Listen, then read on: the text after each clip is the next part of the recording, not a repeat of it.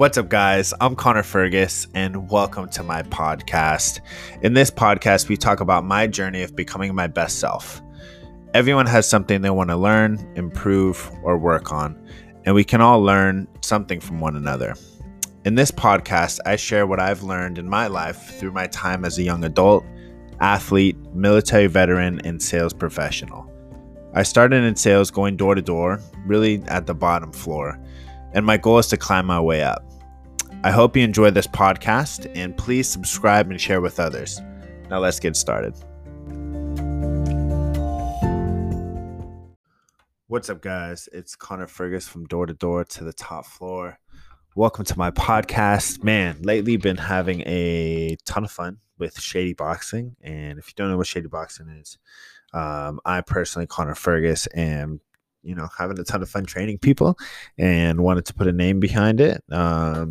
But yeah, not only is it's not necessarily boxing training because I'm not, necessarily the right guy to do that, but I can teach definitely fundamentals. But what it is kind of a blend of traditional boxing workouts and like training for a fight, along with the beauty of the art of boxing and the workout within, so many different things, the full body movements.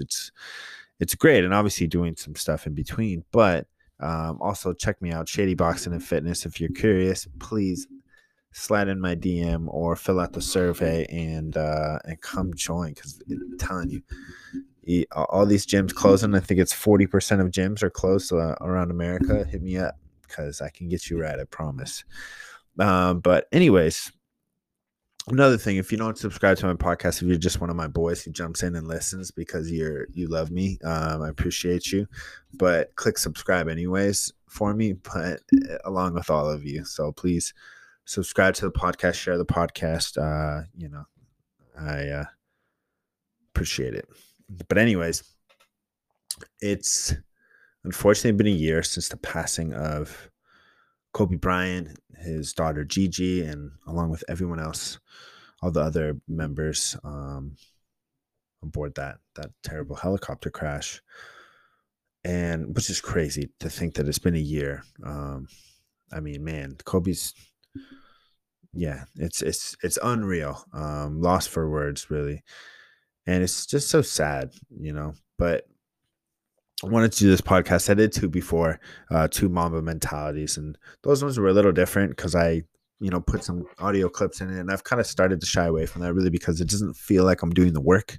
I feel like I'm banking on, 5 out of 15 minutes is audio clips. So I started to shy away from that, although those audio clips are fire. But anyways, thinking now, as you can tell, I like ESPN, and I'm not going to edit that out. But anyways, it's when I think about Kobe now, like thinking about all the moments I watched in his career, the early number 8 days, the killer 24 days. Kobe was obsessed. He was a craftsman, obsessed with this craft, and so relentless, or I guess a closer, as Tim Grover would say. And another thing, and I think the thing that's most relatable to me and that I think I liked about Kobe was his approach, to being a student, his student mentality. Because if you look at Kobe's career, he constantly adapted his game, constantly studied, and it never really stopped. He was always trying to improve or make the proper adjustment to improve his performance. And the Mamba mentality is, if you're going to do something, be great at it. That's what the Mamba mentality is. And some takeaways I got from what a little bit more of what the Mamba mentality is and how you can apply it to career. I listed 5 things here, at least for me. I read a bunch of articles and watched a bunch of videos, which is crazy to relive all that stuff. I've been watching Kobe stuff for a whole week, but anyways, here are 5 things that I could relate to, that I could take away. So number 1 is commit to the process, and what that means is hard work. Kobe always went through the process of studying, preparation, training, practice. You have to focus on the goal and commit to accomplishing your goal. Separate yourself from the things that are going to deter you. And that might mean making sacrifices in who you surround yourself with, the day-to-day activities, what you do, but ultimately making the changes needed to achieve your goal. Number 2, be a great student. Like I said, for me, this was the thing that was most relatable. I think I'm always been someone who was never afraid to ask questions, never afraid to put myself out there and like fuck up, because I fucked up my whole life. So I may as well learn why I was fucking up. Excuse my French, but I think Kobe, God, I say a lot. Brian, I hate you for telling me that. But Kobe was the only person to try to become Michael Jordan. And I think he got pretty fucking close. And that wasn't a secret. There's so many videos showing the moves, the similar moves. Like Kobe studied his moves. He copied them. He mastered them and used them in some of the biggest, most iconic moments in his career. And he was notoriously a student of the game, learning obviously from Mike. They talk about him reaching out to players like Magic, Bill Russell, Kareem, Hakeem, so many other people. I mean, if I was in my research and doing this, I would listen to the Michael Jordan speech during Kobe's memorial service in Staples Center. And he talks about like these 3 a.m. calls about random stuff like the triangle offense or post up moves, etc. Like so many other things. Because Kobe just constantly wanted to improve and become the best he could be. And, you could do this by talking to people that are better than you, right?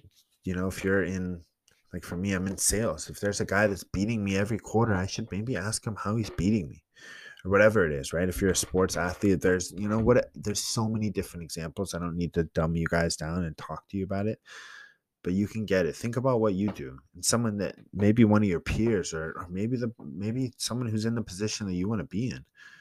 Like maybe they ultimately are beating you in some way, and learn from them, right? Number 3 was compete with yourself. In Kobe's, was it 2016 Mamba Mentality Tour, he said to sum up what Mamba Mentality is, it means to constantly try to be the best version of yourself. That's what the mentality is. It's a constant quest to try to be better today than you were yesterday. And sometimes setting goals, like big goals, and focusing on that, at least for me, is hard. Just focusing on like this huge mission of getting in crazy shape or saving a ton of money or quitting a bad habit or whatever it is. Like thinking about that big thing is really hard for me. Maybe not for you, but maybe for you. If you can relate to that, hopefully this speaks to you. But I think by focusing on, I try to make it easier on myself by setting small goals, or even for me, it's to-do list. That's my thing to get me there, right? Daily progress, I think, is what we all should strive for. So compete with yourself. Try to be better than you were yesterday in that way, right? Setting these to-do lists, trying to accomplish them, and be like, yeah, it's I promise, it's the best fucking feeling at the end of the day. Even something small like that. Number 4, embrace failure. Kobe was, the one thing I definitely remember about Kobe was he was never afraid of the moment all throughout his career, whether he should have been the one taking the shot or not. Kobe was never afraid of the moment, the big shot, putting himself out there at all costs to be great. As many basketball fans know, in Kobe's rookie year, in the Western Conference playoffs, he against the Utah Jazz in like the last game. I don't know what the series was, maybe 3-2 or something. But on the brink of elimination in Utah, it's the fourth quarter. Kobe's in and shot 4 air balls to get eliminated from the playoffs.